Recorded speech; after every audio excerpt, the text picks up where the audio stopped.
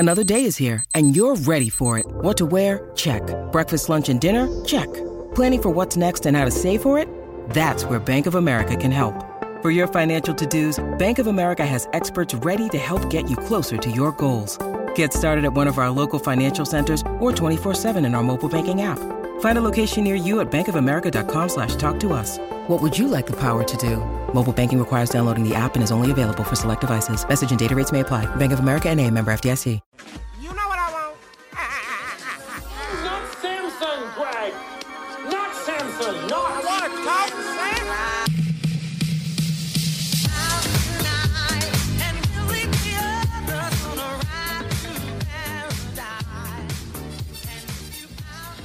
Hello, friends and family. There's another episode of the Pull Up Trey podcast. I am Trey. This is Samson. How are you doing, brother? I'm doing good. You're so much more to the point than I am. My introductions are like, I don't know if they go less than 25 seconds, and you did it in like 4 or 5. There's something to be said there, I think. I think that's my lack of talent and skill. No, I think it probably goes the other way. You know, it's like the term special simple, the ability to convey something complex, something special in a simple, digestible manner. And here I am being the inverse of laconic, and even using that term now is certainly not laconic. Trey, we're here to discuss stat lines. We're little data boys this week, I guess. To the people listening, if there's a chance that anything that you hear is dated, it's because there's a potential that it might be. I'm going out of the country for a little while where I won't be podcasting, so we're banking a few podcasts, and in this one we're talking about stat line predictions on a few different players. We're not just going to be saying the numbers. We're going to give the reasoning on why we think a player might play this many minutes, take this many threes, etc., etc. Trey, have you ever done anything like this? I know people do like the over-under stuff, but as far as about thinking of in basketball in these terms, like as a kid, did you ever do this? Well, I think I do it too. We did it with Jason Tatum last summer. I think the best thing about like the off season is that everything is like there's infinite possibilities. You can talk yourself into this role player taking this step because this move happened, and that stat line is going to jump. And then like the first 10 games of the season, like you either feel like you are Nostradamus or like the biggest idiot. Like anyone last season that said this is OG season, he's taking a leap. The first 20 games, you saw all-star, and you felt amazing with that prediction. Did it turn out well at the end? Like it went okay, but predictions are fun. I had this fun piece called OG Anunoby is a Rorschach test, where we were kind of writing about I was writing about the disparate views and the divergent views on, an average OG Anunoby play, like the people who see something and start mining that for like, well, he created this advantage, which means in the future he can dependably create that advantage. So even though on this particular play he ended up falling over, at least he got the step on the guy. And so like if you can get a step on the guy, that's good. You can kind of scale up. But most people wouldn't assume that the falls scale up with it. Regardless, OG, he's had an up and down attempt at scaling his game up, I would say. We're not here to talk about OG really, only his usage percentage. Let's start with Scotty Barnes first. I think that's the player most Raptors fans are interested in. I think that he is, primed to take a leap of sorts. And while I think I'm looking most forward to, if he's playing on a top 5 defense, if he makes that big leap defensively, I think would be the most important one for his game. But we'll start with points, rebounds, and assists. Scotty Barnes, what does he end up with for you? Where do you think he's at? So for me, I'm not expecting a big scoring leap just because of the limitations they have offensively, construction-wise. But I'm predicting 17 points, 7 rebounds, and 6 assists this season. Biggest reasoning for just a 2-point jump is obviously with the lack of spacing that they have with Jakob and I'm assuming Pascal is on the team when making these predictions. What Scotty does best is get to the rim, utilizing his strength, that becomes a lot harder with people being planted within the paint simply because the Raptors can't shoot. While I do expect him to score more, just because although the numbers didn't support Fred not being on the court and him taking more shots, Fred is playing 0 of 48 minutes now. So he is forced to take more shots. He's one of the few guys who can create a shot to some degree. So I'm expecting him to take more shots and thus scoring more points. And from a playmaking standpoint, I'm expecting the boost to go up to 6 to 7 assists, simply because I expect Darko to have him man a bench lineup. And I also expect him to get more opportunity initiating the offense, whether that's working off Jakob, that's working off Pascal, and thus getting more opportunities to create more assists. So I think big wins for him would be, like you said, improving as a defender. The Raptors, if they're going to win games with this team, are going to have to be not just a good defense, an elite defense, if they want to make the playoffs. And him living up to that reputation from FSU would be a massive win. So I'm expecting him to improve more so as a defender, simply because he'll have a year of elite rim protection behind him finally. And also just simply because the lack of opportunities I see for him offensively. We see it pretty similarly on offense. My predictions were 17.7 points. I went to the decimals. I don't know if it doesn't matter really. 17.7, 8 boards, 6 assists. I do think that the rebounds will go up just a little bit because I think that Pirtle will end up being kind of like in that Steven Adams, Kem Birch style where, like, yes, he grabs rebounds, but the boxing out is going to allow for more of that. And I expect the Raptors kind of to tip towards like the Westbrook aspect of things, where you want the guy bringing the ball up the floor to get the rebound. So if you're clearing out, that guy goes to pursue it on long ball situations, long rebound situations. 17.7 points would be, I think, like a pretty big jump, especially for a guy who went from, I think he was 15.4 both in his rookie season and his sophomore year. He ended up taking more shots last season than he did the year prior. He was less efficient. That is the result of being pushed behind the line for some more attempts, which isn't his strength, and also a lack of spacing. There was less shooting on this year's Raptors, less healthy shooting on this year's Raptors team than there was the year before. There wasn't a big jump from anybody in the first half of the season when, Pascal was injured for however many games, and Fred was shooting like 44% from 3, 39% on his pull-ups, 50% on his catch and shoot stuff. They're playing OG, they're playing Gary, they're playing Precious. Like, there's a decent amount of space out there, and Scotty had a little bit more room to run in transition. He surprised people with how effective he was as an offensive rebounder. I don't think it'll be as friendly, but if Scotty isn't taking over 15 shots a game, then I think Scotty probably has to look inward and say, I'm not being aggressive enough, even if the context isn't perfect for him. But he took like 13.2 field goal attempts per game last season. You got to get north of 15. And considering like he'll draw some fouls, I'm sure he's going to hit a decent amount of shots. I think 17.5, 18-point range for a guy who's taking 15 shots per, I think that he can get there. The jump from 3.5 assists to 4.8 assists per game last season was his biggest developmental jump.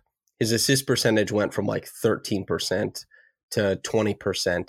So it's not just that he took a bunch more possessions, but it's that he was a better passer in those possessions, and he put guys in really advantageous positions. If you want to read about that specifically, I have a piece on that, just the playmaking. And the 4.8 to 6 is a really, really big jump. I know it sounds like it's not that much, but a lot of guys end up in that like 3 to 4.5 with like medium volume. It's pretty hard to get north of 6 and then keep climbing, especially if you're not like a heliocentric player. 6 assists might not sound like big, and it might not say to you that this is one of the best playmakers in the league or passers in the league. But I think 6 assists playing the style that whatever it looks like next year, I think it will be a very interesting play style, and I think 6 assists would be really great. I'll hit it home again. The defense with OG Anunoby, Pascal Siakam, Jakob Poeltl playing next to him for a ton of minutes, he should be able to kind of lean into the freelance defense stuff that he likes, and he should also be able to be a little bit more aggressive, protected by rotational length, and as you said, an elite rim presence.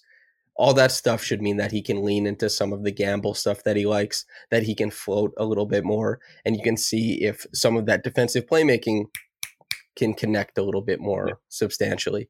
It should be really exciting. Not everything is perfect about this team, but Scotty Barnes, if you're going to hitch your wagon to somebody to have like a big leap next year, he's the guy. And the proof will be in the pudding. I hope that it's the best type of pudding. What's the best type of pudding, by the way? Thoughts? Chocolate. Easy. What about Butterscotty Barnes? Are you 57?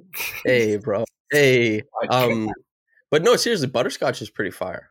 Like, do you eat like raisin cookies? I hate raisins. Do you eat oatmeal cookies? I feel like that goes hand in hand too. I don't like oatmeal that much. I wish I did, because if you like oatmeal, you can like have such healthy breakfasts that are so good for you and fill you up. I don't think I've ever told you this. Since January 1st, I've eaten oatmeal for breakfast almost every single day. Jesus. You impress me. Just as like you're a good man, you're very intelligent. I enjoy you, and you're very talented in many things.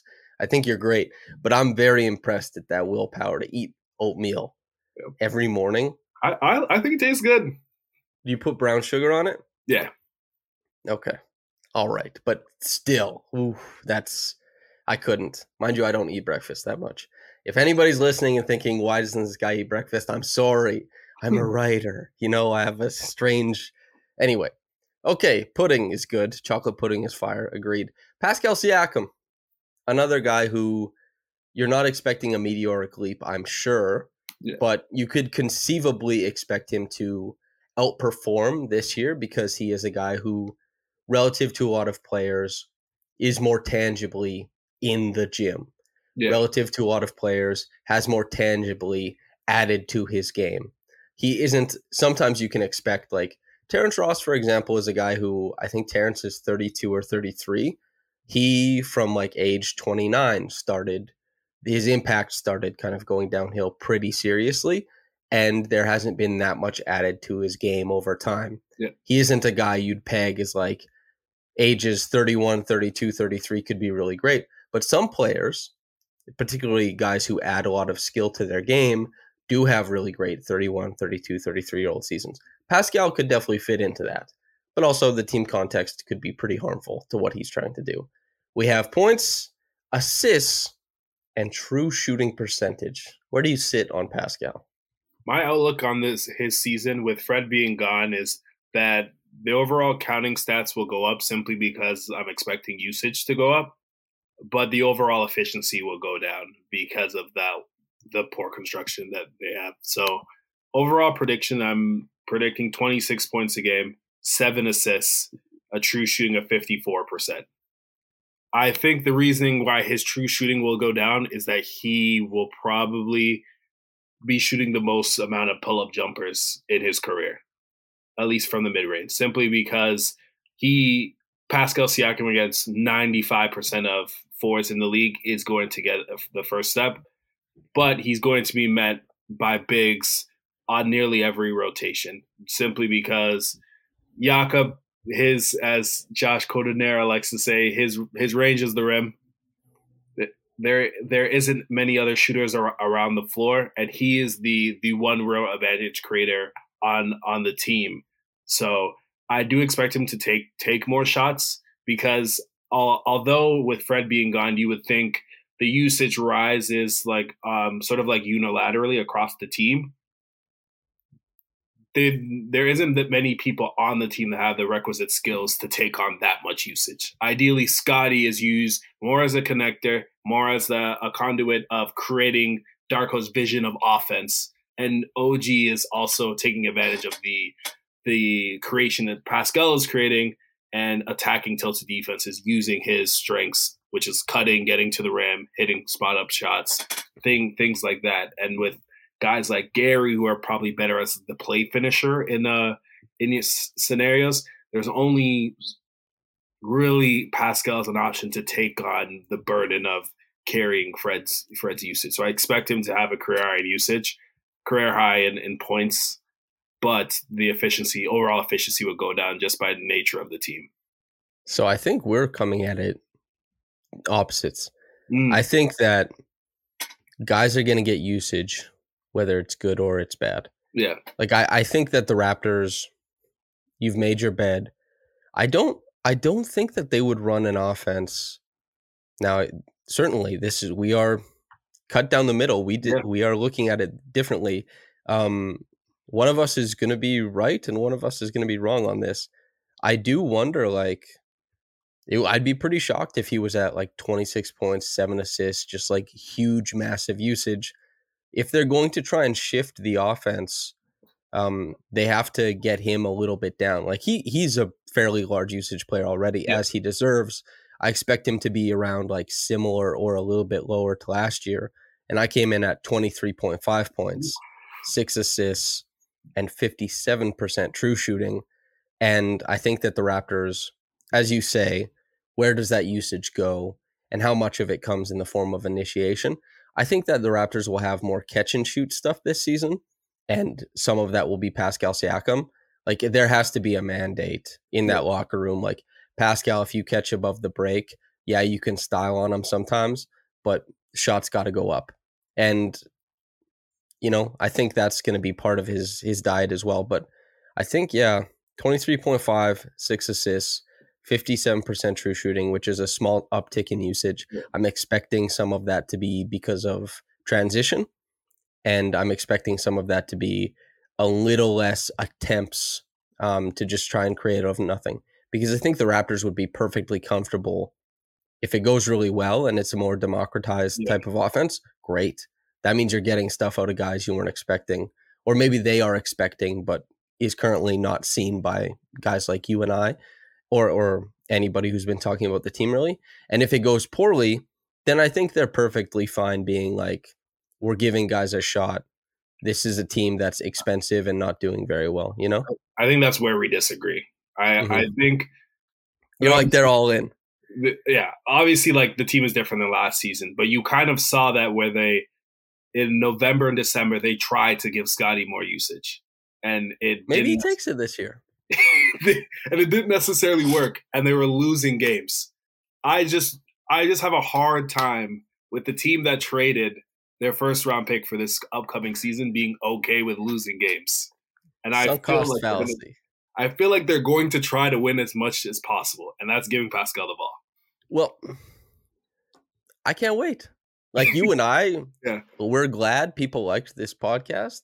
We'll be doing it all next season. Yep. We will get to revisit this. I do wonder what it looks like. If it is just hey Pascal, go get buckets, I feel bad for the guy because there's no space. Yeah.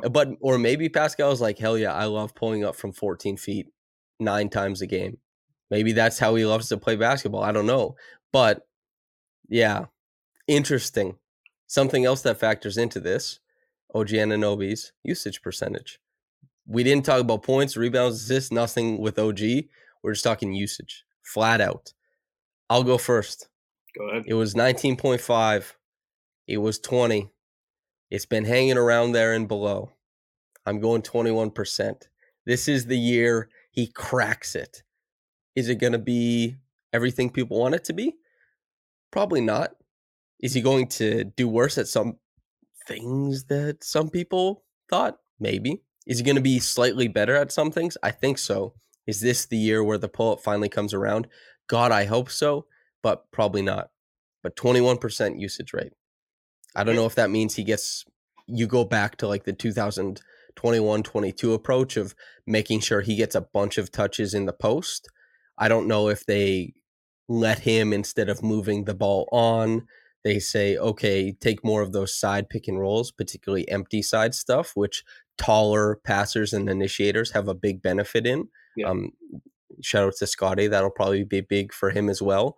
But then additionally, it's like if the Raptors are going to be a very, a micromanaged offense because of the lack of spacing, then he's going to be so pivotal in every single, play finishing type of you have to be positioned here so that, the gravity on the court sways this way. You'll have a lot of shots coming your way. Maybe he just takes more shots because the team needs him shooting because not that many guys shoot it.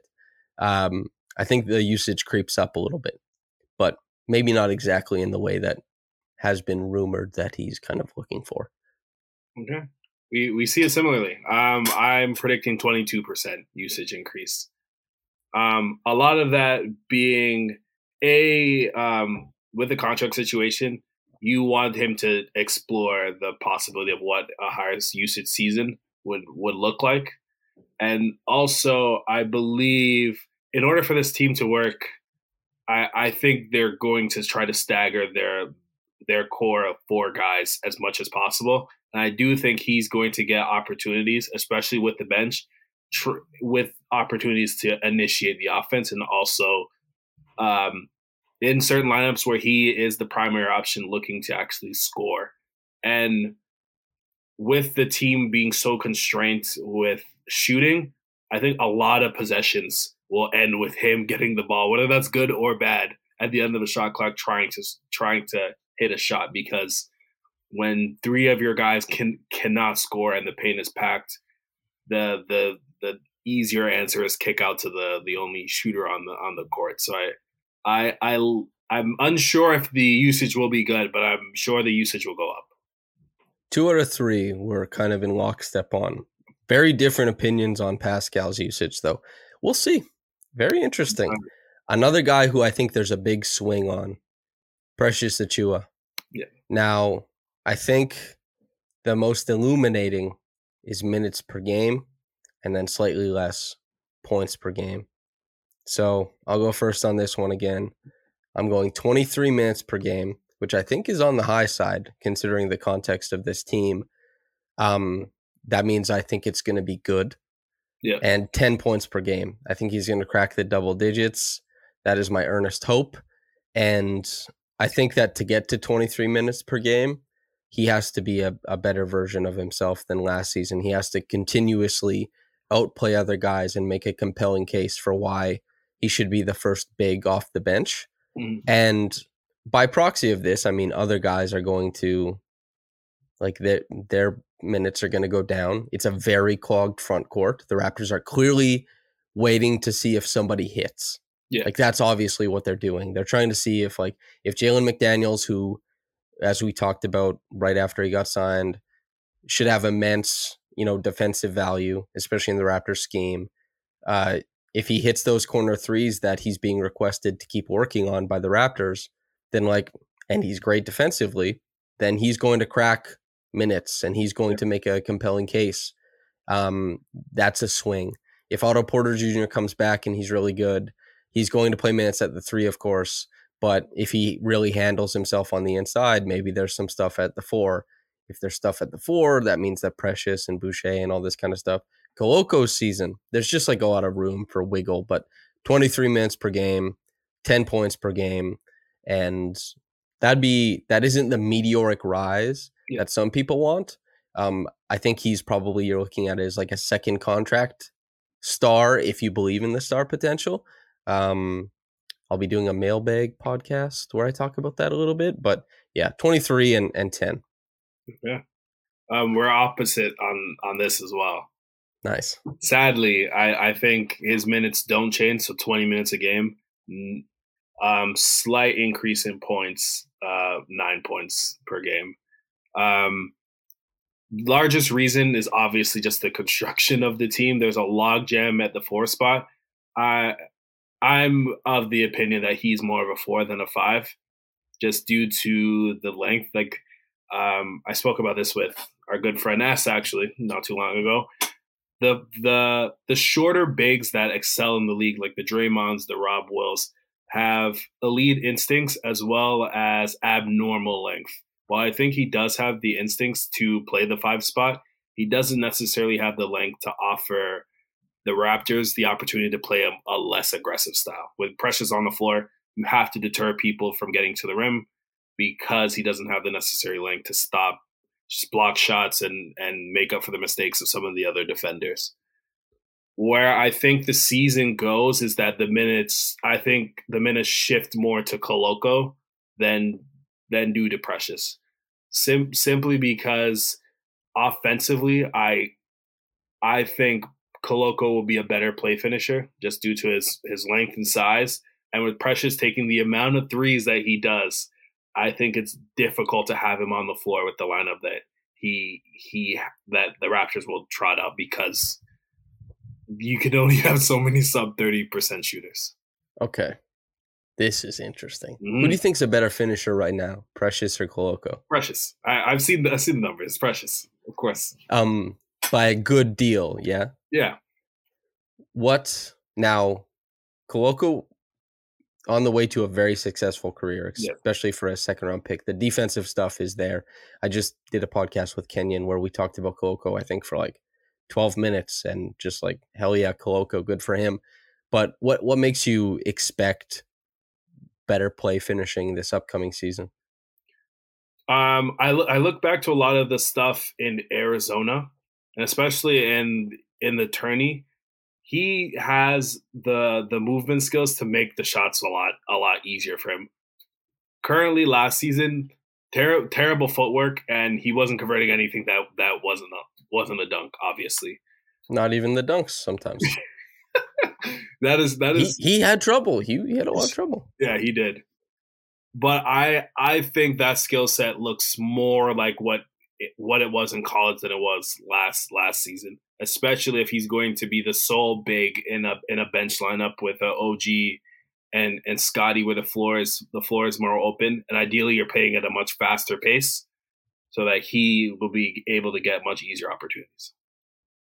If Koloko is really good, that's awesome because they need to get functional, important 7'1" players is good. Like we just watched Moses Brown up close and personal at Summer League, and you're going to get a certain level of impact, play finishing, blocks, and like a little bit of, impact on the glass guaranteed because of size. But guys who, they pair that size with like really good feel for the game and movement that, helps their ball handlers and helps their point of attack defenders. It's like, it's a really big deal. If Koloko pops, that's awesome. But I would be, I don't know, I guess it's like a good situation. The bad situation is if Koloko and Precious neither pops. Yeah. But the good situation is if they both pop and Precious with the higher amount of threes, you wonder if there's like a world where it's no longer Precious and Boucher, the Bash Bros, but it's like Precious and Koloko can play together. I don't know if that's likely or super realistic, but I don't know. With young teams, you want to be able to sell yourself on potential and dream about what things can look like. So I think that would be fun. 2 for 2. Divergent thinking. I like this. Maybe we Gary Trent Jr. Points per game. Okay. Assists per game. I'll let you go first. I'm bullish on the Gary season. Okay. So 18 points per game, 2 assists per game. Okay, so you're not that bullish. Okay, 2 assists is amazing for him. He did it.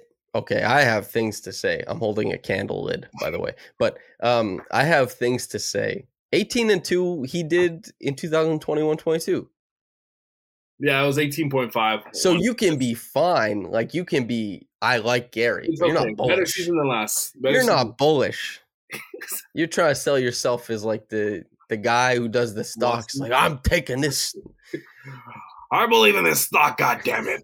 Yeah, exactly. Okay, wait, keep going. Okay. How very rude of me. With Gary, I see a big opportunity for him to be a great play finisher for the Raptors.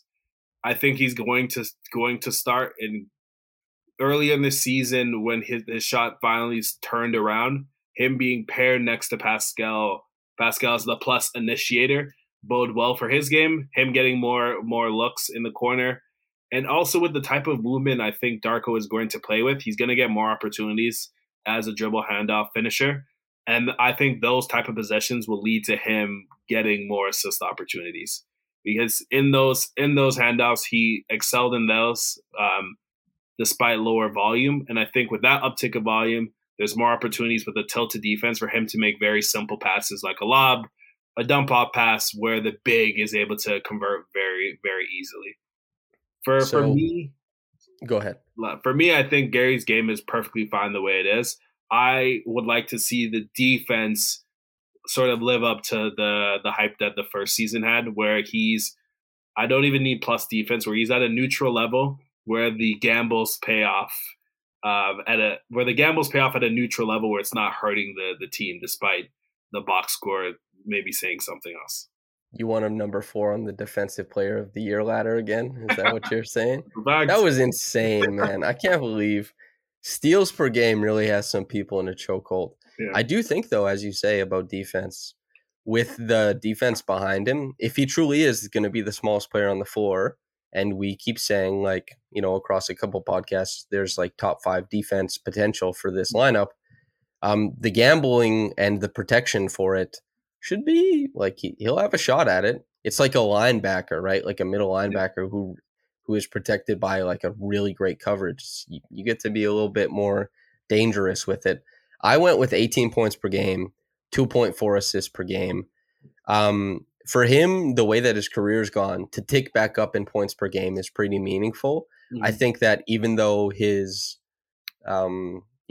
usage, or like the way he got shots, changed a lot from 2021 to 2022, and he had less points per game, I think that his process was way better. You and I have talked about that quite a bit.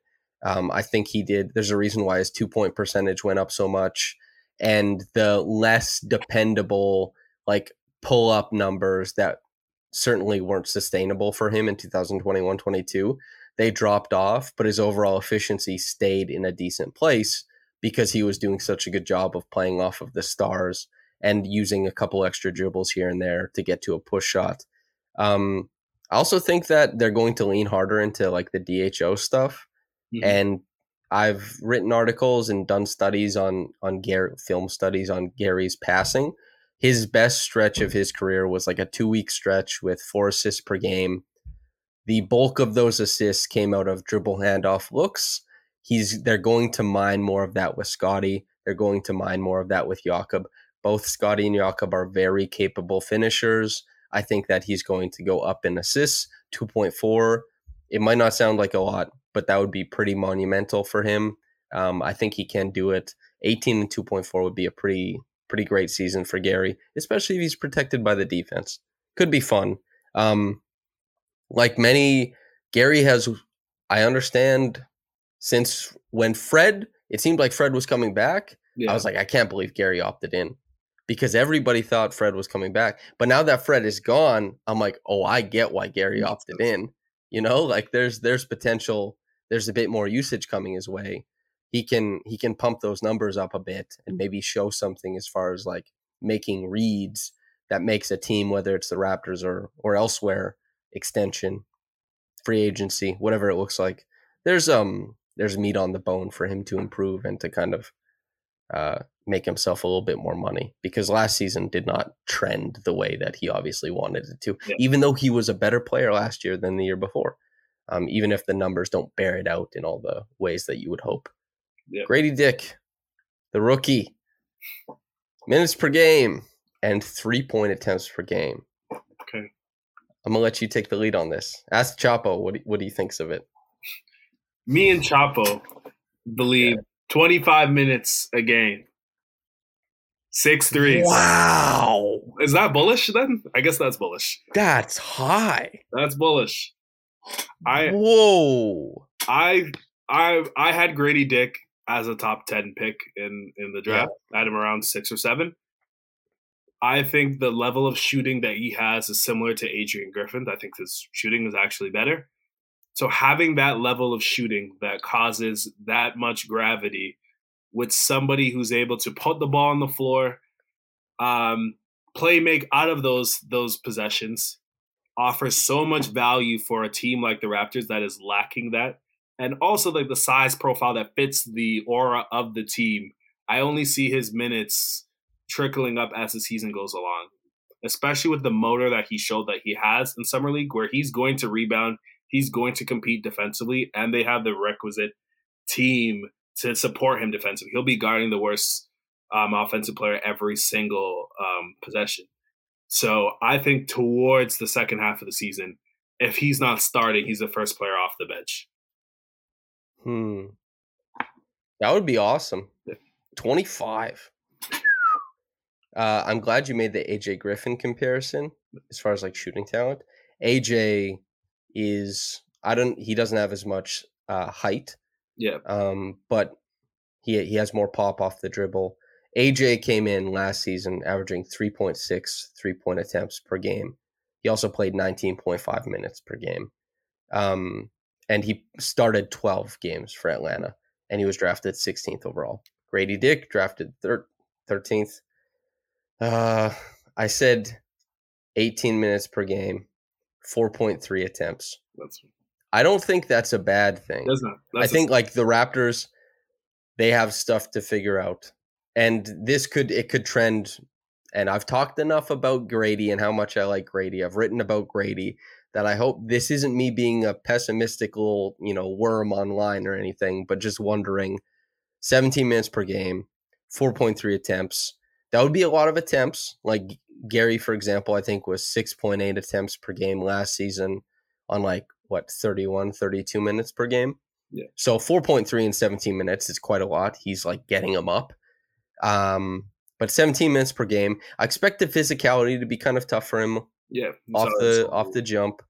I think that the Raptors this is where it could swing if they are we got to win. There's no sunk cost fallacy with that draft pick. Dennis Schroeder's going to come off the bench before Grady for a while, probably.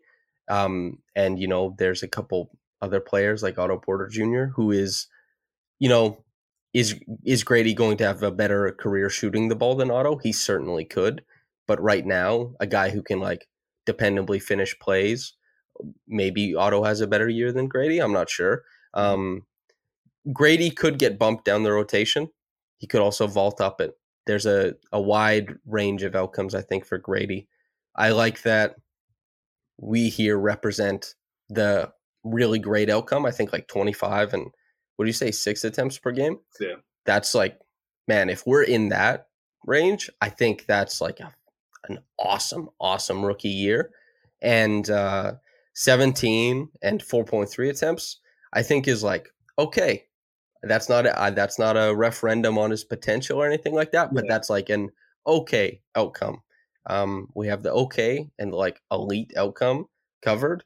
Yeah, I think that's I'm fine with either of those for Grady, but if he's playing 25 a game, which means he's rookies always start out, except for Scotty, for example, but rookies always start out, I don't know, coming off the bench, 12, 12, 15.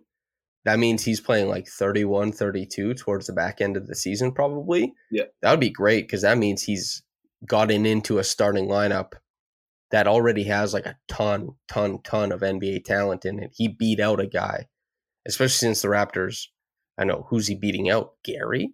That'd be pretty, if you beat out Gary, that'd be gnarly. Yeah. He'd be having an awesome season. Yeah. There's also a scenario the season doesn't go the way that they want, and then Gary gets moved, and he's bumped up, and they're playing more minutes because they don't care about where the pick lands, or they're trying into top 6. Or somebody else could get moved too, and then Yep, that's certainly we have the range, I think. Yeah. The range of outcomes. For anybody listening, if it's the podcast, you can't really comment down below unless you're on the website. But in the YouTube channel, let us know your predictions, because predictions are the best because there's a wide range of outcomes. I'm sure somebody expects Scotty to get to 22 points per game this upcoming season. Well, I don't think that'll happen. I'm sure some people do. That would be, man, if Scotty did 22 points, I'd be beating my chest wow, good for this guy. Yeah, I'd be real proud of him. Season. Yeah, that would be incredible. If he was doing 22 and 7, that'd be remarkable. But yeah, those are the predictions. That's what we think. I hope the people enjoyed it. Any parting shots, Trey, for the listener? I think our last podcast was a bit bleak on the outlook that we had, so I'm hoping some of the predictions we had today offer some optimism. That was something I wanted to do. Was I think it's my job, for what it's worth. It's my job to look at the film and the players honestly and give my perspective. Yes. And I do so respectfully, so I have no qualms about being, doing like pessimism or anything like that. Mm-hmm. But I've done enough of it. You know, the way the season ended, I wrote enough about what went wrong. I wrote enough about the approach at free agency. I wrote enough about the current roster context, talked about it enough. We talked about it enough. We even talked about like the summer league roster being like really underwhelming. A bunch of stuff was underwhelming and not going so well. We did that coverage. It's out there. Sober analysis, whatever, but there is stuff to look at and to be like excited and hopeful about for this team. And a lot of the conversations I've been having lately and the pieces I will write will reflect more of that, I think. So for the people who are less into it for like the analysis and you kind of want to hear some more positive things, truthful, again, positive things, then there's more of that upcoming. And Trey, you might be doing some of these podcasts while I'm gone too, so that's true. If there's anything monumental happening, you will see a Samson Folkless Pull Up Trey podcast. I thought you were saying one a week. That's what the 360 deal said. Something like that. Boat Productions. Yeah, exactly. A Suge Knight over here, surely. Trey, parting shots. You got anything to say to get out of here?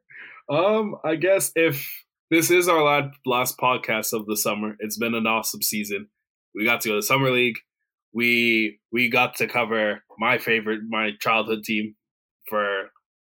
This started as a joke. We've done probably, I want to say we had to have done at least 20 episodes. Yeah?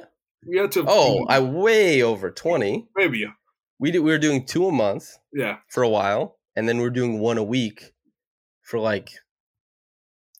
4 months?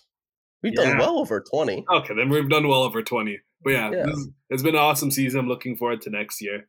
And it's been a blessing to work with you. Hey, brother. all the stuff goes your way.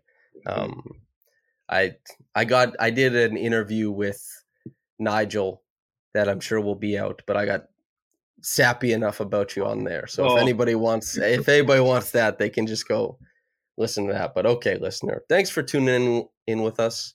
I guess, we'll be back in September. Yeah. I suppose. It won't be that long, truthfully. And Trey, he's doing 1 a week without me, so all that good stuff. So it won't seem like I'm gone, really. And I'm just like a sports podcaster. I'm a schlub, so who really cares if I'm gone for a few weeks? Regardless, thanks for tuning in. It's been a blast speaking to everybody. Trey, thank you. Listener, thank you. And whether you got into this in the morning or at night, have a blessed day and goodbye.